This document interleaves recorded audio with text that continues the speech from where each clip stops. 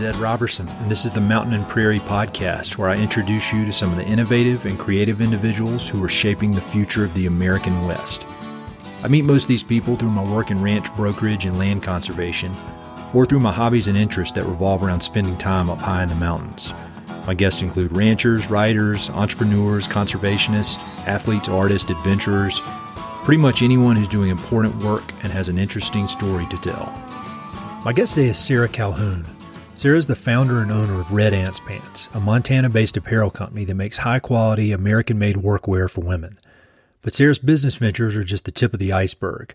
She also started the Red Ants Pants Music Festival, which attracts such world-class musicians as Dwight Yoakam and Lucinda Williams. The proceeds from the music festival fund Sarah's third venture, the Red Ants Pants Foundation, an organization dedicated to developing women's leadership, supporting local farms and ranches, and enriching communities. It's simply amazing that one person can do this much work. Sarah was raised on a farm in New England and spent her early career working as an instructor for Outward Bound. After reading Ivan Doig's This House of Sky, she packed up and moved to Montana, where she began to turn her idea for Red Ants Pants into a reality. She learned to sew, taught herself business, and eventually moved to the small agricultural community of White Sulphur Springs, Montana, where Red Ants Pants opened for business. As you'll hear, selling pants is just one small aspect of Sarah's larger vision. She's using her business to build community, empower women, and bring together people of differing perspectives and backgrounds. We had a very interesting conversation. You'll be blown away by Sarah's focus, vision, and the staggering amount she's been able to accomplish. She talks about growing up in New England and how her family helped to instill her relentless work ethic. She discusses her time teaching at Outward Bound and how many of the lessons learned have translated to business. We chat about how the Red Ants Pants business model flies in the face of traditional MBA business theories, and how her lack of business experience was actually a great strength when she started the company. We also talk about how hard work in the outdoors builds self-confidence and her future plans for the foundation. As usual, we discussed impactful books, films, and the best advice she's ever received. This is a great episode, and I know you'll enjoy it. There's a lot here, so be sure to check out the episode notes for links to everything we discuss. Hope you enjoy. When you meet somebody for the first time and you've never met them before, and they ask you that question, what do you do? How do you answer that? So what do I do? I suppose I run a pants company, certainly. Red Ants Pants, workwear for women. Everything's made in the U.S. So we oversee production and marketing and sales and distribution and all that good stuff. So that's 1/3 of my work right now. And then the other big third is we run a music festival as well. So I produce that, everything from booking the talent to dealing with porta potty situations on site and all the logistics. So lots of details there. And then thirdly, the executive director for the Red Ants Pants Foundation, which is our nonprofit arm of the enterprise. And we do some neat programs within there, as well as give some money away. So that sounds more like a job for 3 people than one person. It should be, most likely, yes. I know. Well, I guess just to get right into it, I want to hit on all that, but probably the most logical way to start is, can you talk a little bit about Red Ants Pants and kind of what you guys do and how you came to be?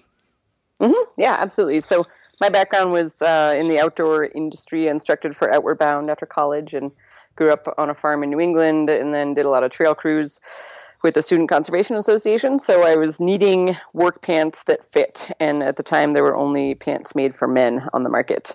This was back in the early 2000s. And so then I was working around different places around the West and got the idea to either start a company, or I tried to get other businesses that were already on the ground to start a line of women's workwear, and none of them really jumped at it. One guy said, "If you're serious, why don't you do it yourself?" And so I very naively said to myself at the age of 25, "Start a business, how hard could that be?" Little did I know. So initially I moved to Bozeman, Montana, not having visited the state prior, and was reading a copy of Small Business for Dummies, because at that point I did not know what a business plan was. And a guy noticed this book I was reading in a coffee shop. We got to chatting, and it turns out for 20 years he had done production and design for a little company called Patagonia. Oh, that's lucky. Yeah, very fateful day there. And he took me to his shop a week later, gave me loads of contacts and advice, and just said, "Sarah, you're onto something big here. I think you need to move on this now."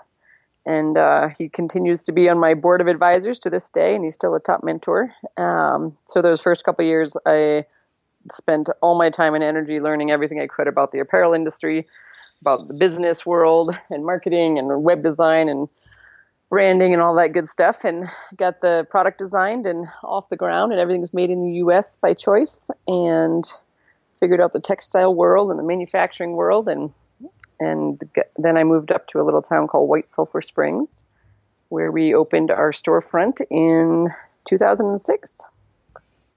You make that all sound very easy, and that's about 3 careers worth of work piled into that quick story. Could you, so just to back up a little bit, when you initially approached some of these outdoor apparel companies with this idea and they passed on it, what was the reason? What was the reason that they gave for that? Because you've obviously shown that it was a very, very good idea. What were they missing there? What were their excuses to you? You know, some of them didn't honestly even write back. Some of them, I think they didn't really believe there was enough of a market. And it certainly is a niche market, but it's one that's growing tremendously, especially now. So I think that was just or they didn't specialize in, that sort of workwear. They were more of an outdoor gear brand, that sort of thing. When you said that you moved to Bozeman and you didn't really know anybody, and I was actually just interviewed somebody a few days ago who did a similar thing. What was it about Bozeman that attracted you? And then next question beyond that is, what brought you to White Sulphur Springs? Mm-hmm.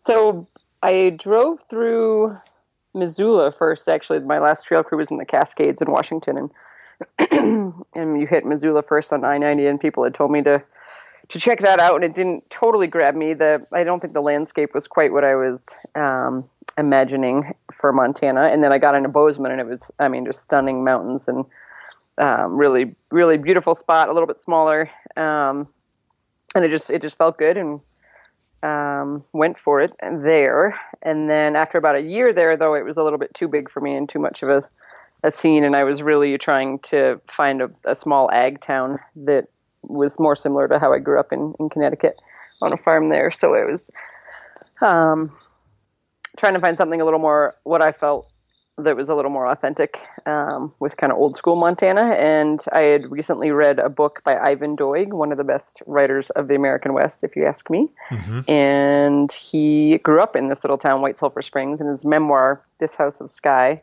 came across my lap, and I read it and thought I'd come check out this little town, and it felt right. So I found an old saddle shop for sale and moved in.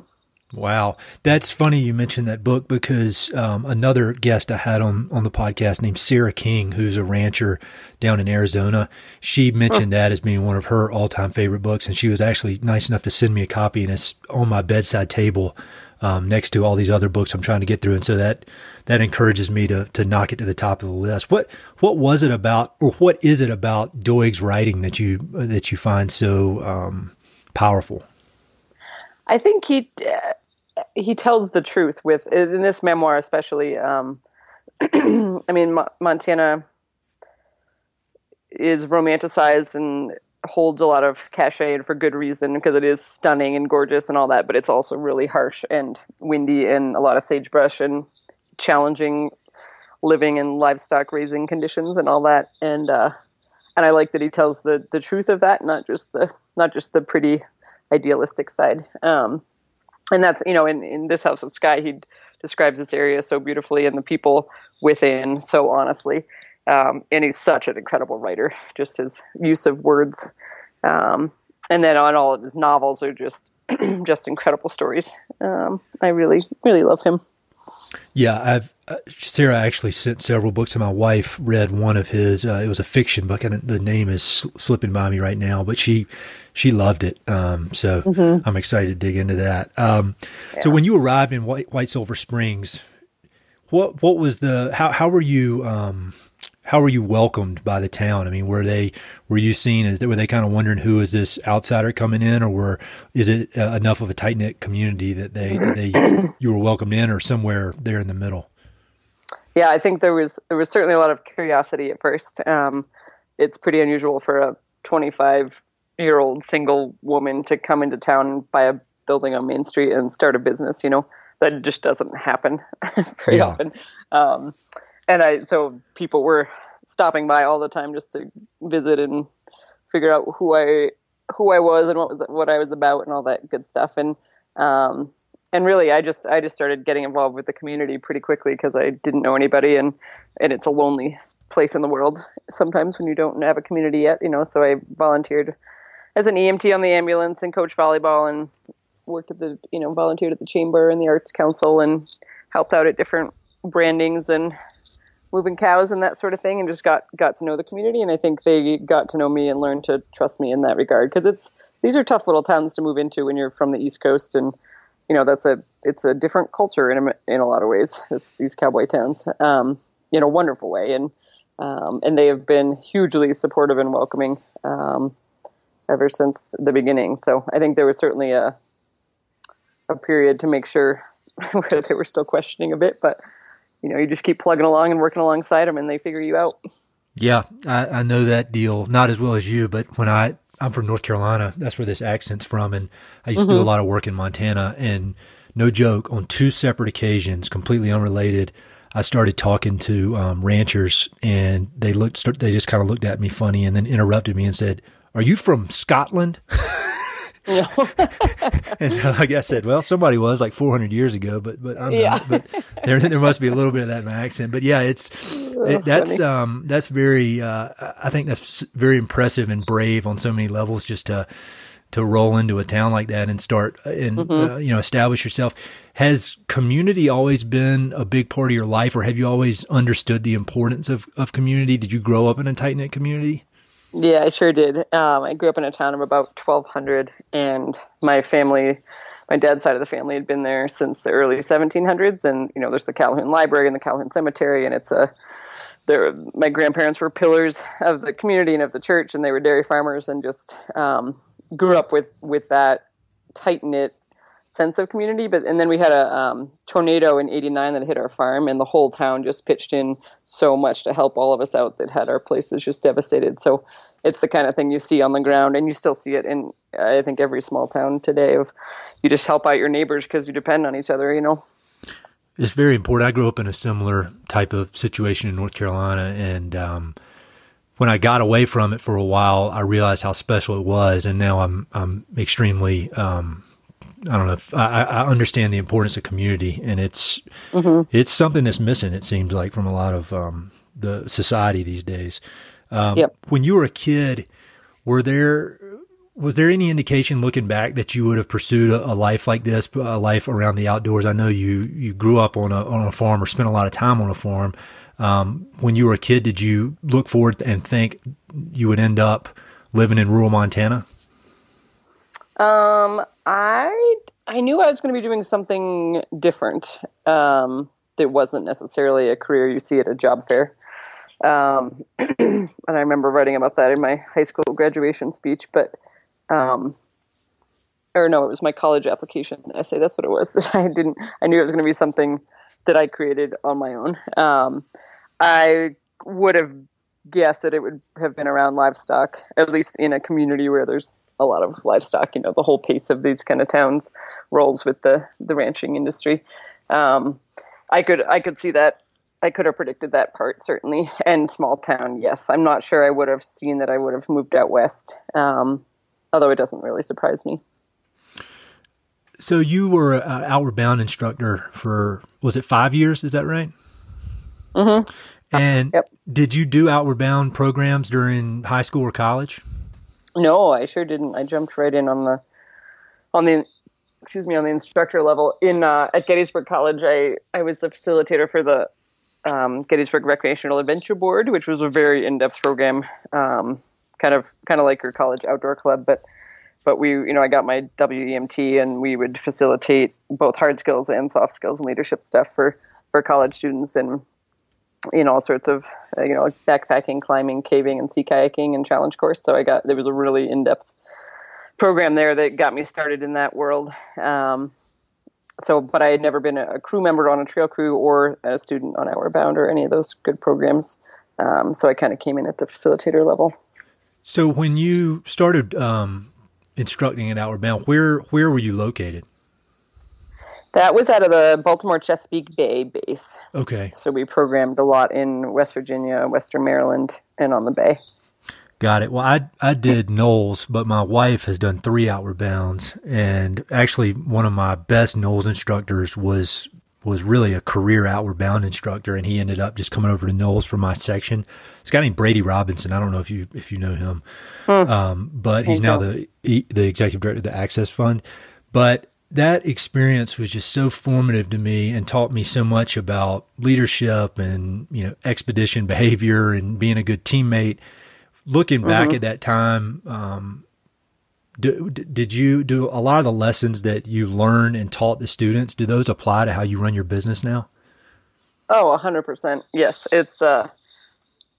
It's almost uncanny about how much you learn. I mean, even just rock climbing, and I was not a good climber. I'm not built for it by any means, but you're stuck in one damn position. You can't get anywhere and you're about to give everything up. And then you just shift your body or your mental focus even an inch one side or the other. And all of a sudden it's a whole new landscape of opportunities to go a little further, and just those lessons that are so internal when you're at that age and, learning them for the first time, they're, I don't know that I could be as nimble as I have had to be in the business world without those kind of experiences. Yeah, they're so real, it's just such a, it's a black and white kind of thing when you're out there. A lot of the nonsense is stripped away. And I think about Knowles on a daily basis in the lessons I learned. And I think my wife does the same for Outward Bound. So when you finished, what made you decide that you wanted to move on from Outward Bound? So the seasonal lifestyle is fantastic, but there's also, you can't have a pet or a garden or a boyfriend for long, or, like you're picking up and moving every season, and which was great, but I was ready to put down some roots and dig into something a little bit more. My back was also hurting from trail work at that time, so I was ready to quit doing the full manual labor every day. So I and this whole problem with the pants situation was really bugging me. So it seemed time to try something and find my place on the planet and dig in. And so I read that you, or maybe saw in a video that when you got to Bozeman, after a while, you started working at a outdoor gear company, maybe a backpack company, learning how to sew and learning about fabrics. Is that correct? Yep. And was that all? Were you doing that with the end goal of starting your own company, or was that still kind of coming together in your head? Nope, that was. So I moved. Let's see, it was late August when I got there, and then met the Patagonia mentor, Richard, right out of the gate. And that was one of his great tidbits of advice, was to get a job sewing so I could learn the production floor. So that year in Bozeman, I spent sewing backpacks, and then I got a job peeling logs by the foot. You got paid. So it was a flexible, gig. You could go peel for as long as you wanted, which was awesome. And then that winter, grooming Nordic ski trails in the Snowcat. So I had part-time work just piecing stuff together, and then just spent every waking hour learning as much as I possibly could about the apparel industry and textiles and pattern work and how to get these pants off the ground. So while you were doing this, because the apparel business is extremely challenging, even if you're just making cheap stuff and you're doing it, you're making very high quality stuff, you're having it manufactured in the U.S., and that's just really a small, the selling the pants seems to be kind of a small part of just a larger goal that you're working on with, empowering women and building community. And so it's, when you were telling people this idea, did people ever say, "You're crazy. This is this isn't going to work. That's too challenging. As these companies are going out of business all the time," or were people fairly supportive, or both? I would say overall fairly supportive. Certainly you have your immediate circle of friends and family who are always going to say that you have a good idea. But then the more and more people in the what was nice having worked seasonally for different companies was that I had a pretty good network of other women that I knew were having the same challenge of finding good pants that fit. Mm-hmm. So I knew the market was out there and was proven in my mind anyway. And certainly there was some cautionary comments along the way, but overall it was just do your homework and make smart decisions and get some financing and roll. Well, it sounds like you have extremely diligent work ethic, and then it's in a lot of the, like for your foundation, I know that one of the things you guys are doing is encouraging, helping people to build really good work ethics. Where did that work ethic come from? Have you had it your entire life? And if so, was that a result of your parents or grandparents or friends or just genetics? Mm-hmm. Yep, definitely parents and grandparents, and seeing that, and having both my parents and grandparents be farmers, being able to see them at work all the time. And that's certainly a lot of small business, being farmers. And my mom was incredible at marketing and watching. So both the intellectual hard work and the physical hard work, and really trying to build their farm up. And there's so much to it. So I think some of it was certainly genetic, but also it's a learned and practiced behavior that has to be encouraged when you're a kid to get all your chores done. That's for sure. Yeah. but my dad always says, if you're going to do a job, you might as well do it right, Sarah. That's good advice.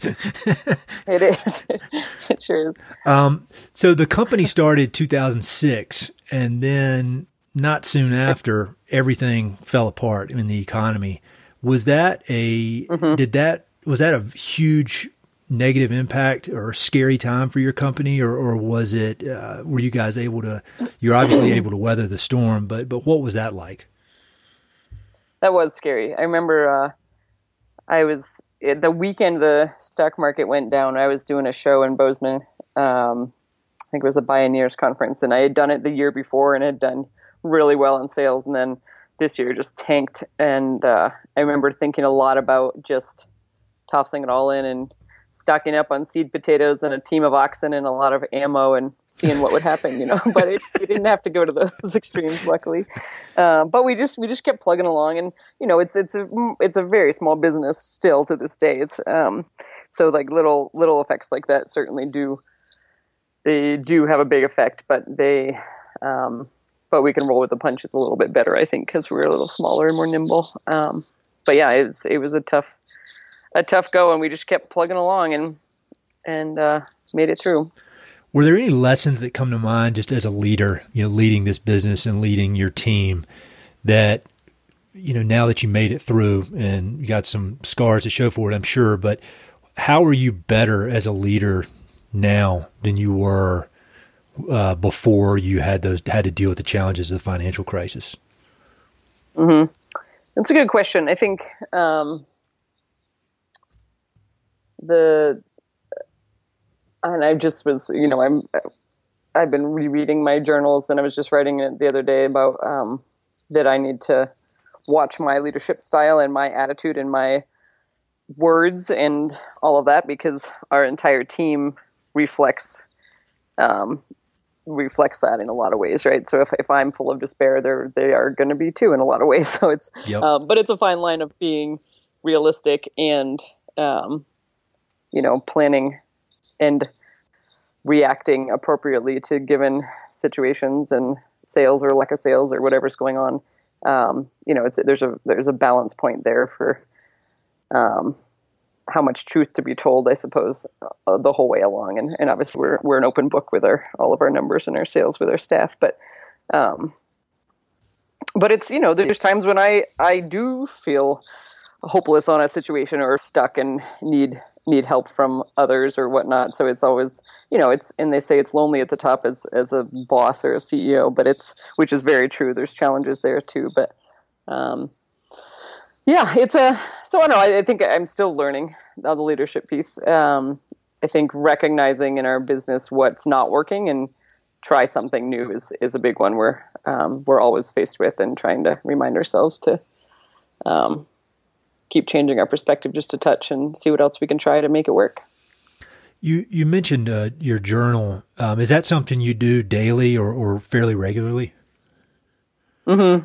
Yep, it sure is. It's kind of how I process my thoughts and also a place to channel all the vision and ideas and excitement for next projects, which seems to be a curse of the entrepreneur, I'm finding.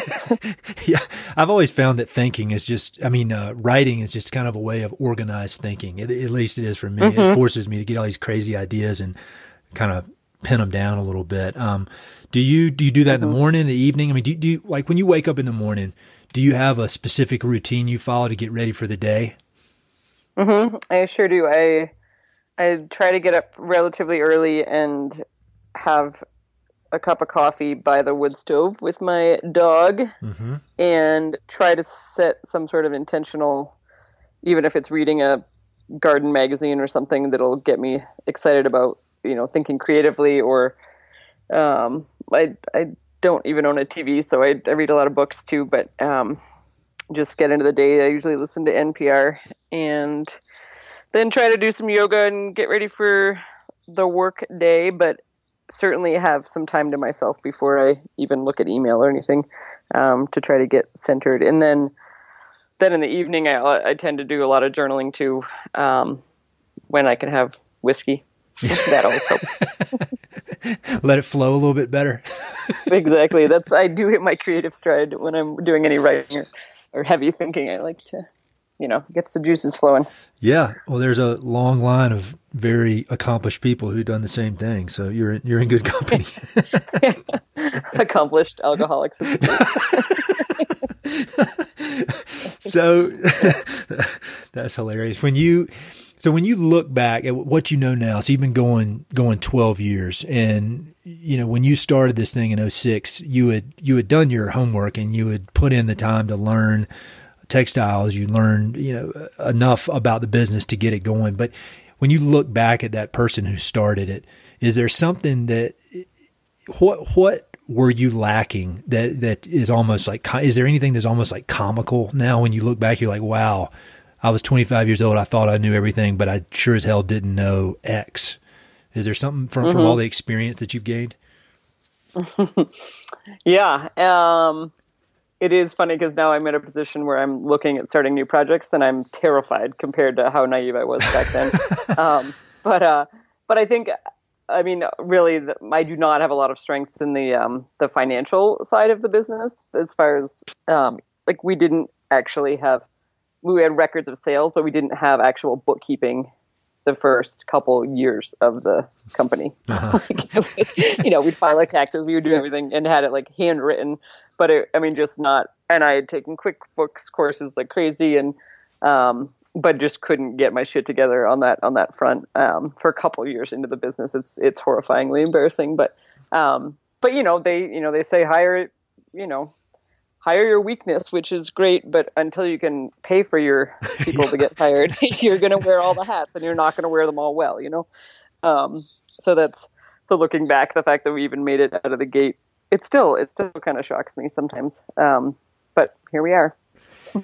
I saw in some of the articles that I read about you and some of the videos, one of the themes that kept coming up was stepping outside of your comfort zone. And I think that applies to your business, but then also it's what you're teaching in some of your workshops. For you personally, how do you, is there anything you do to kind of push yourself or ensure that you're not getting too comfortable and that you're always pushing that comfort zone? Cause that Knowles instructor I mentioned, who was actually an Outward Bound instructor, one of the best lessons that he gave us, and I was 21 years old when he did, but I think about it all the time, is this idea of expanding your comfort zone. And so I imagine in Outward Bound, you guys talked a lot about that. And what do you do to keep that expanding? Mm-hmm. That's a great question. And I would say I do it a lot professionally, but I don't do it personally anymore. Really? Which is interesting.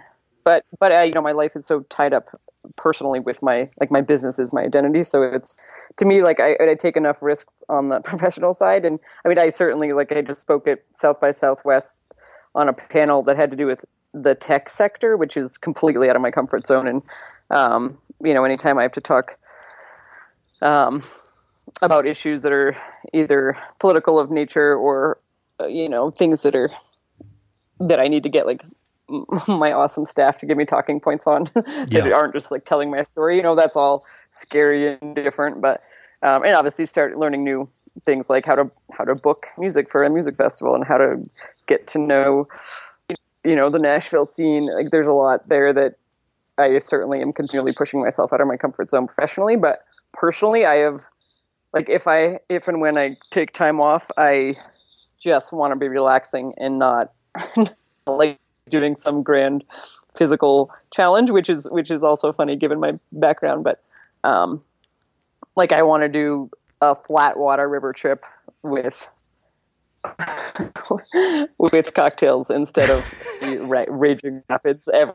And like I feel like I have enough stress in my business life that when I'm with my personal challenges, I just want to chill the heck out. So.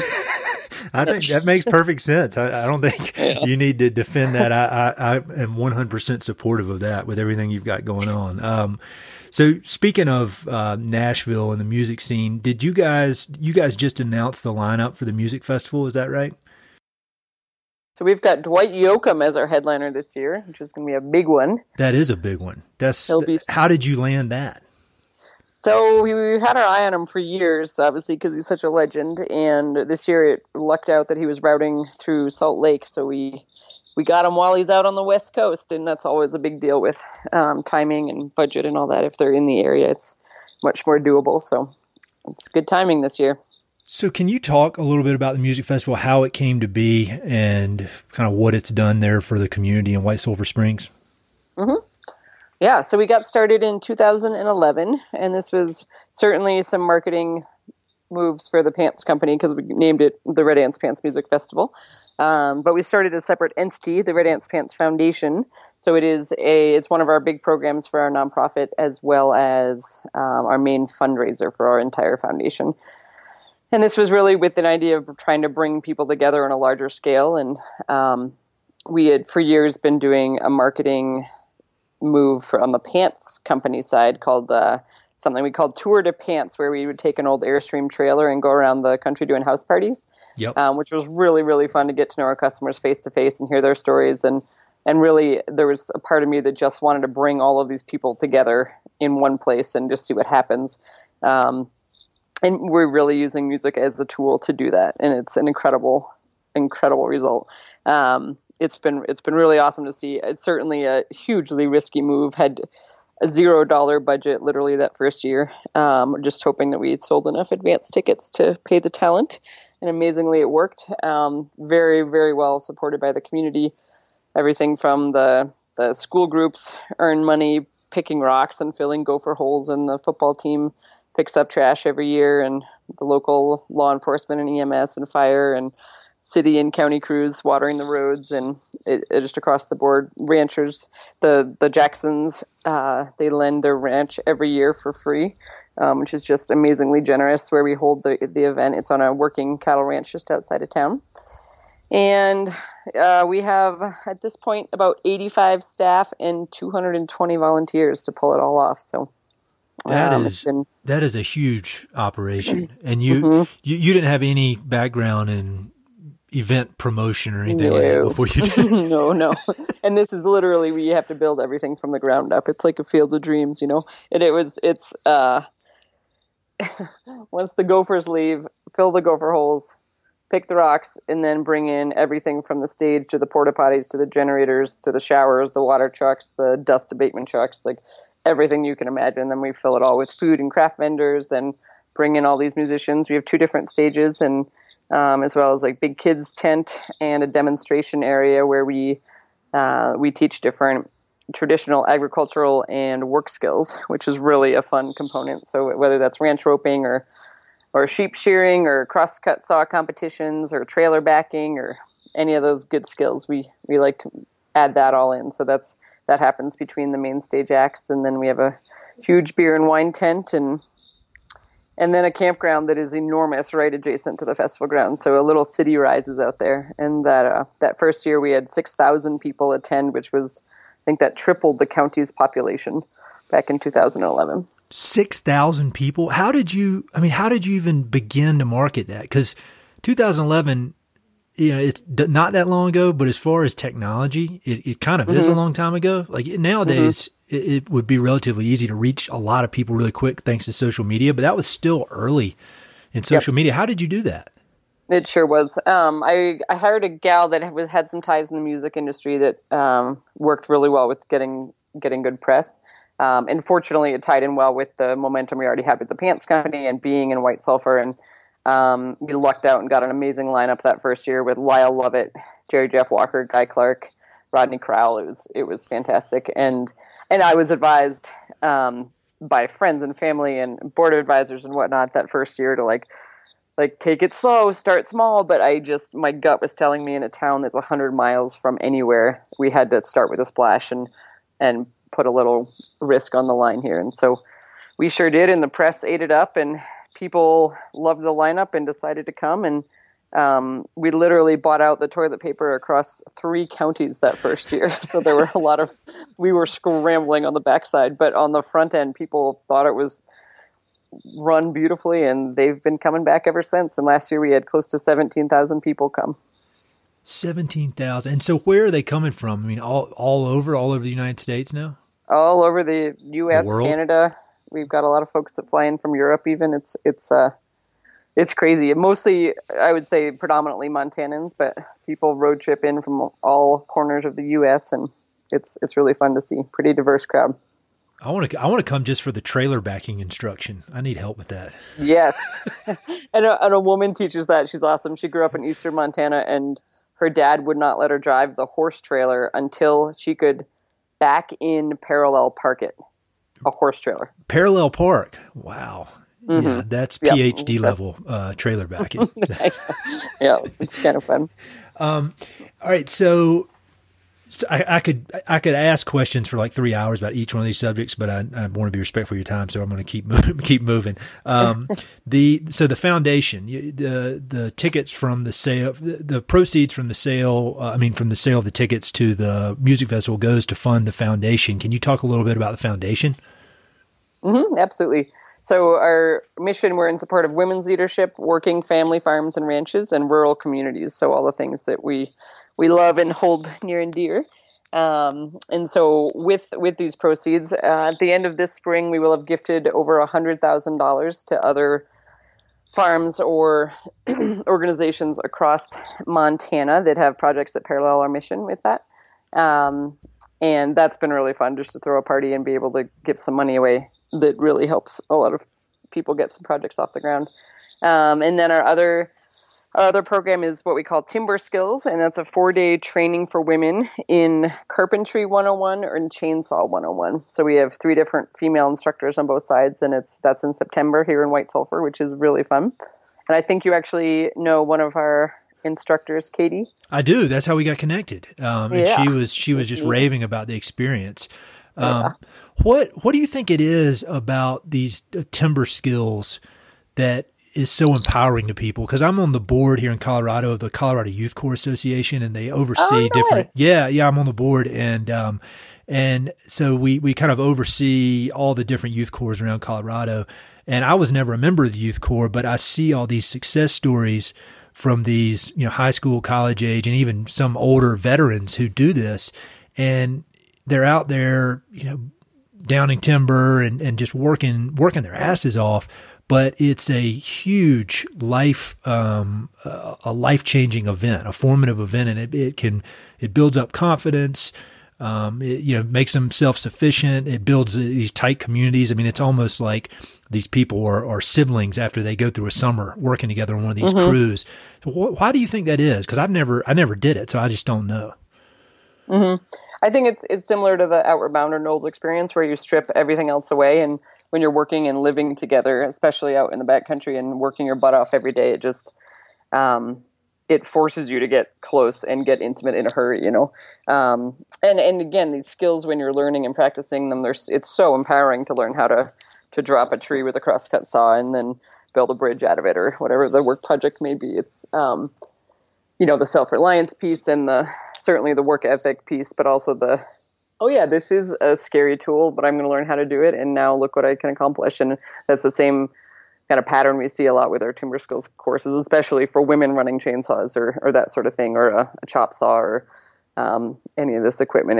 It's intimidating at first, and you think there's no way I could do it, but then you have really awesome instructors making it a safe environment in which to learn these skills. And then once they do realize they can do it, it's just the sky is the limit. Have you read the book called Tribe by Sebastian Junger? No, I have not. I'm going to send it to you. Sebastian Junger should send me a check because I send this book to everybody, and people who listen to this podcast are probably tired of it, but it's basically about the importance of purpose and community. And from as a species, that's what we need.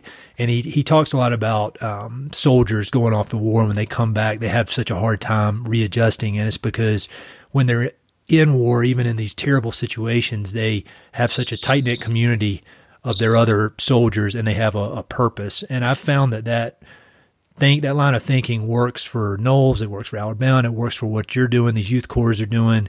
It's very, very interesting, and it's only about 150 pages. So you'll love it. I'm going to send it to you because it's exactly what you're teaching, and it makes, for me, it was so eye opening, and it really reinforced my understanding of the importance of community since reading that. So I think you'll love it. So thinking about these, go ahead.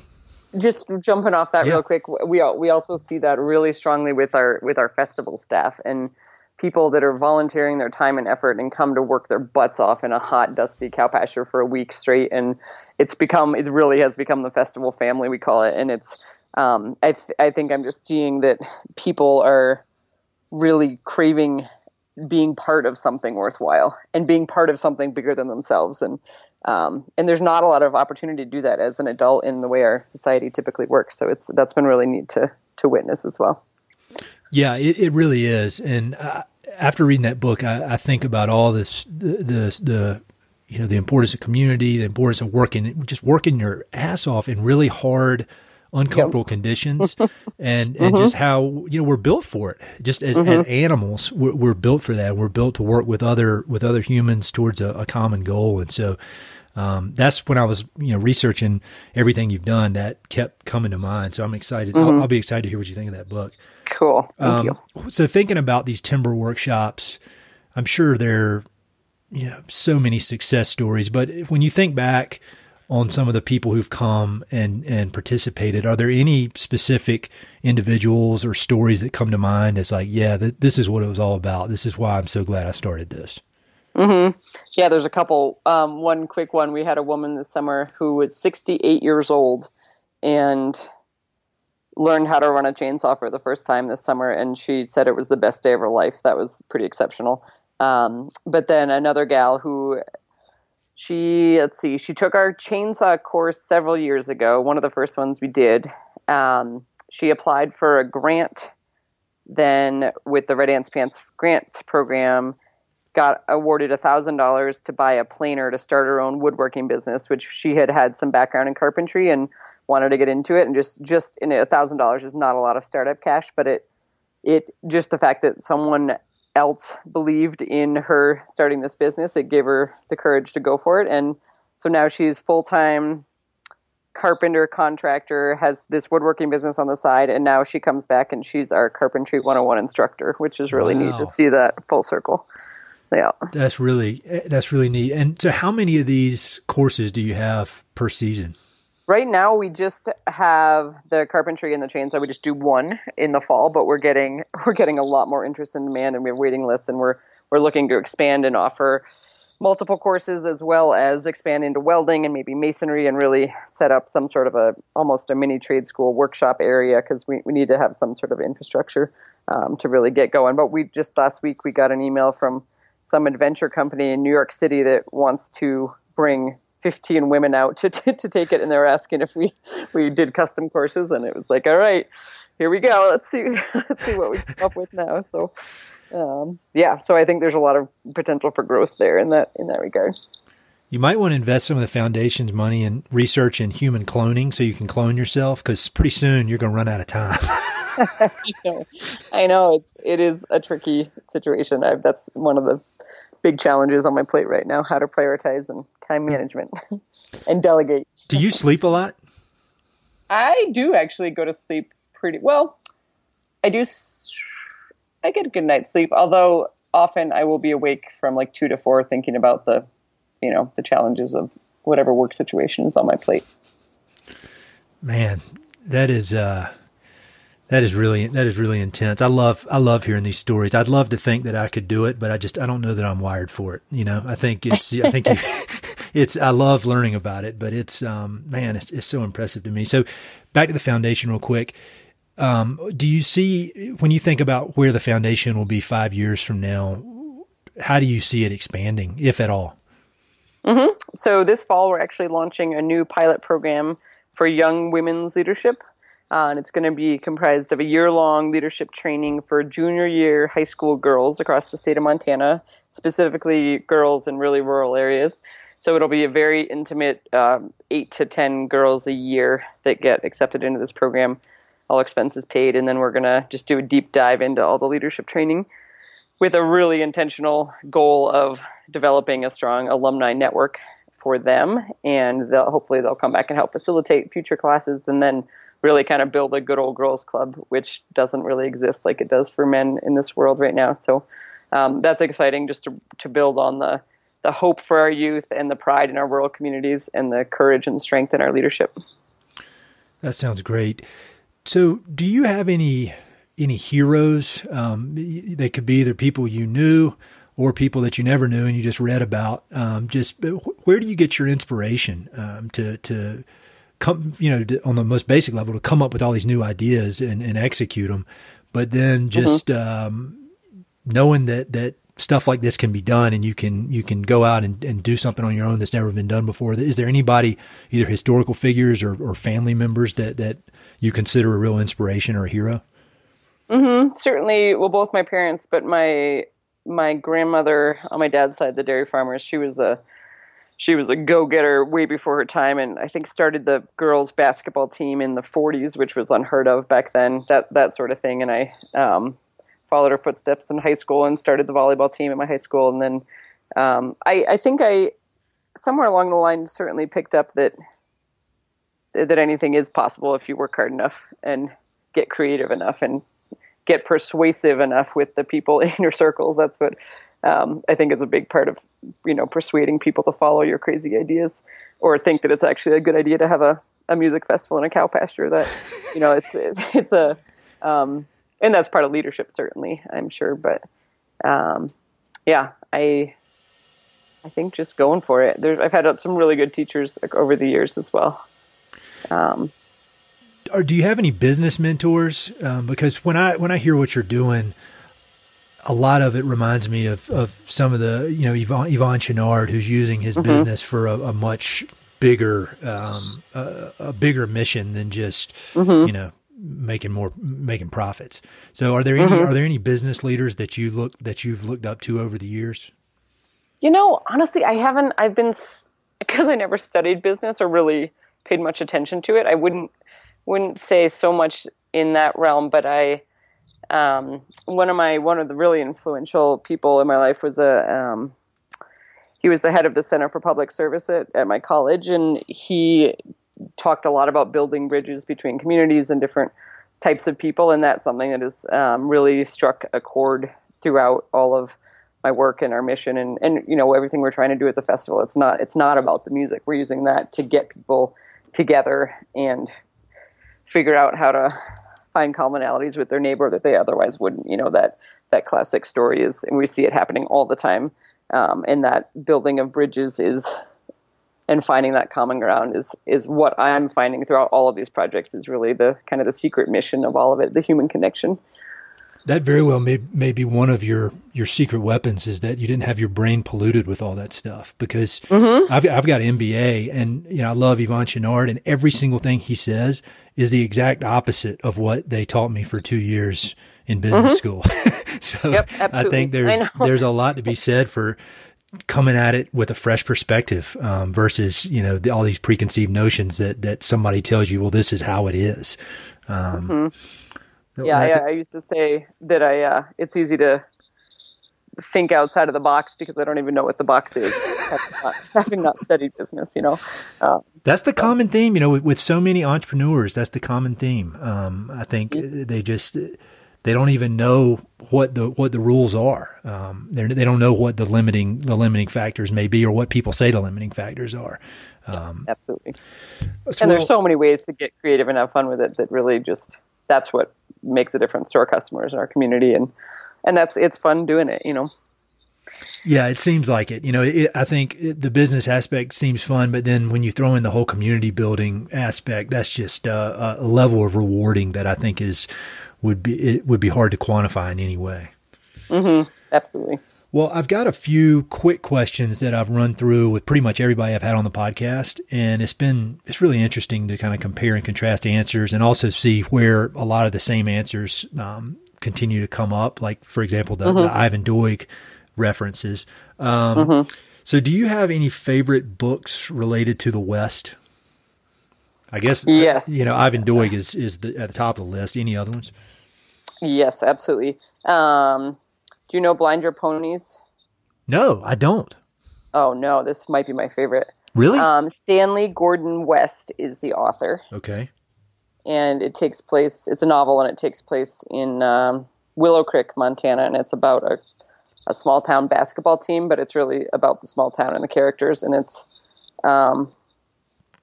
hands down one of my favorite books of all time. Nice. I'm glad I asked. Yeah, and we can sure send you a copy. We sell it here in the shop. Oh, cool. And all the classics, the Ed Abbeys and the Wallace Stegners and all those. I'm a big fan of Hemingway, even though he doesn't write too much of the West. But yeah, Ivan Doig has really been pretty transformational in my life, and I was lucky, very lucky, to receive a letter from him after he had heard about his influence of my moving to White Sulphur, and he really told me he was so glad I had found his hometown and I'm making it perk, wow. Which was a lovely thing to hear from him. And then I got a chance to meet him after our long foray in letter writing, and he was just as lovely as you can imagine. That's really cool. Mm-hmm. That's a really cool story. Yeah. Do you have any favorite books that don't have to do with the West, but just in general? Are there any other books that stand out as being all-time favorites? Prodigal Summer, Barbara Kingsolver is top of my list as well. All of her stuff is exceptional. I read her book called Animal Vegetable Miracle. Have you read that? Mm-hmm. I got halfway through it, yes. I thought that was pretty good. That's the only thing I've ever read by her. Yeah. Oh, yeah. Check out Prodigal Summer. That's a neat one. Yeah, Hemingway's up there too. Trying to think. I haven't read. I haven't honestly had much time to read lately, which is upsetting. Yeah, got to change that. That's a good move. Not having a TV. We don't have one either, and it frees up so much time that's wasted. Do you have any favorite documentaries or films? That might be hard without with your busy schedule, carving out 2 hours. But any films that stick out? Recently, I just saw. It's funny, those free movies on Delta these days. It's where I get caught up. But I just saw Wind River. Oh, that's good. I just saw that too. I don't watch many movies, but I loved it. Yep, that was exceptional. That bad guy got it at the end too, which I really loved. Oh man, yeah, and he did it to himself. Yeah, I know. I just thought. I mean, the statistics that there are no statistics of women on the reservations. It's shocking. Yeah, that was a good one that struck me. Yeah, that was a great one. I watched that, and then about a week later, I was up in eastern Montana through some of the reservations up there, and it was fresh on my mind. That was a action-packed movie, but also a powerful movie that I keep thinking about. Mm-hmm. Yep, exactly. So you're obviously going 100 miles an hour with work, but are there any hobbies you have when you are able to break away? Float, you mentioned floating the river. Do you fish, anything like that? I do hunt big game from time to time. I haven't Haven't done too much of that this past year, but honestly, cutting firewood is where I spend some of my free time, and going to rodeos and live music and trying to spend as much time gardening as possible. But it's a horrible gardening growing season up here, so that often I start out strong and then get too busy. So, and then travel. I try to get out of the country as much as possible, but that also is a tricky thing to make time for. So where's your favorite spot if you had to pick one out of the country? Oh man. That's a tough one. Greece or Panama? Panama is cool. I've never been to Greece, but I've been to Panama. Yeah. Super cool. Two of my favorites. I lived in Costa Rica for a year, so we would nice. road trip around Panama some, and it's cool. It's crazy enough that it feels like an adventure, but it's not too crazy. Yep. Yeah, exactly. Central America is good like that. So with all the time you spend outdoors at Outward Bound and on these work crews and then just living in Montana, is there a single experience that sticks out in your head as being the most powerful outdoor experience you've had? And that could equal crazy or scary or just a memorable one. Is there one experience that sticks out in your head as just kind of the peak experience in the outdoors? Well, it's a tough one. There's so many, of the grand accomplishment, top of the mountain type stories. I think that one that does stick out, talking about travel, was I worked for a couple months on a farm in Belize, and my sister came down to visit, and she's not quite as outdoorsy, and we were I was, just sleeping in a tent the whole time on a little tent platform right next to it was in the jungle fully next to a big waterfall, and we had, and there's a jaguar started circling the tent, which was not something that I knew how to deal with, from Montana life in the woods. And, it was probably the 10 most terrifying minutes of my life. And our mother loves big cats, and we had just sent her a postcard with a jaguar on the front. And we were just going through all the scenarios and writing on each other's hand, like Helen Keller, trying to communicate back and forth, and, which didn't work very successfully. And just picturing all the ways in which I could try to save my sister, because I couldn't deal with having her come visit and then telling my mom that I let her get eaten by a jaguar. But it circled and took off and didn't get us. We lived through it. So that was a good one. That's scary. I've never had an experience like that. Even with bears, I don't know what I would do. Yeah. It's sure is humbling. You realize that we're a very weak species when that starts. Exactly. You're not always the top of the food chain. Exactly. That's a good lesson in community. Because that we're only good as communities. When you're by yourself, we got no chance, none. Mm-hmm. Yep. So true. This is a hard one, but where is your favorite location in the American West? I would probably have to say the Crazy Mountains, which are just south of White Sulphur here. They're just big medicine down there. And every time I haven't done enough backpacking trips lately, but that's my mountain range of choice, just to get up high into the lakes and the mountain goats and chill out for a couple of days. So that's a pretty special range. That's one of the most beautiful mountain ranges to look at from a distance that I've seen. I think it's spectacular. Yeah, it sure is. It's steep. You get in there for sure. Yeah, I've never gone back up in. I've just driven by, and it looks steep. It looks kind of Grand Teton steep. You got to go straight up. That's neat. Yep. I need to that's on my list to get back in there.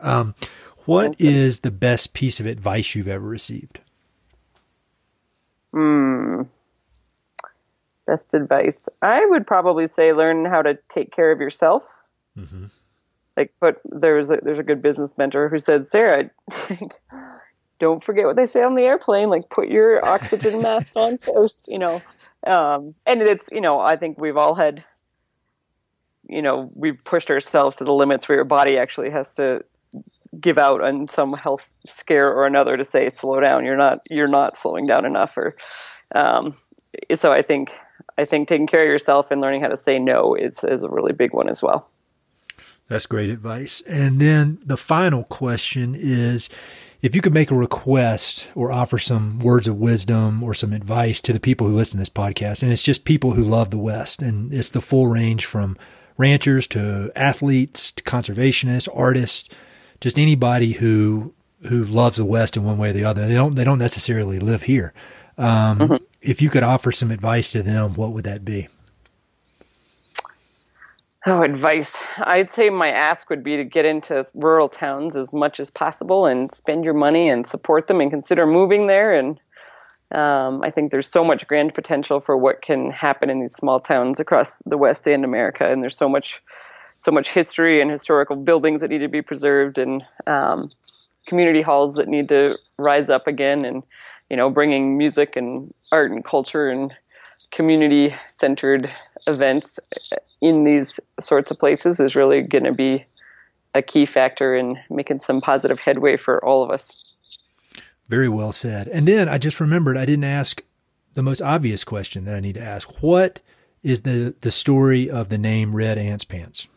Well, that's an easy one. Good. So in an ant colony, it is the female ants that do all of the work. And the male ants simply breed and die. Slobs. I know. And that's a true story right there. Well, that's cool. Well, how can people find out more about Red Ants Pants, you, the festival, all that kind of stuff? And I'll have links to everything. Yeah, redantspants.com, redantspantsmusicfestival.com, and then all of our foundation information for timber skills and leadership and all that good stuff is redantspantsfoundation.org. And we have all the social media content on all those sites as well. And our storefront here in White Sulphur Springs. We love visitors, and so come visit.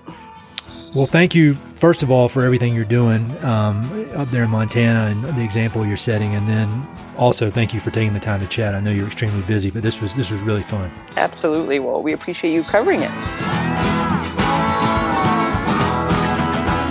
Hey, it's Ed again. Thanks so much for listening to the podcast, and thanks for listening to that particular episode. I hope you enjoyed it. Before you go, I've got 3 quick things. Number 1, if you like the podcast, please do me a huge favor. Either pass it along to a friend who may be interested, share it on your social media, or go to iTunes and give it a 5-star review. All those things would mean a lot to me, and they would really help to spread the word about the podcast. Number 2, if you've listened to many of these episodes, you know that I love reading and I love talking about books. Every other month, I send out a quick email with a few books that I've recently read and highly recommend. The subjects are varied, but they're pretty much all nonfiction with an emphasis on history, biographies, adventure narratives, and topics related to the American West. There are no sales pitches for ranches, no spam, no other kind of nonsense, just books. So if you'd like to sign up for the list, head to Mountain and Prairie/reading, or just go to Mountain and Prairie and there's a massive tab at the top that says book recommendations. Click on it. There are a ton of good books that I've read. Some of the old email lists are on there. You can go crazy. There are a lot of books. And finally, if you know anyone I should interview for the podcast, please don't hesitate to reach out and let me know. All my contact info is at mountainandprairie.com, and I'm on all the social media stuff, Facebook, Twitter, Instagram, blah, blah, blah.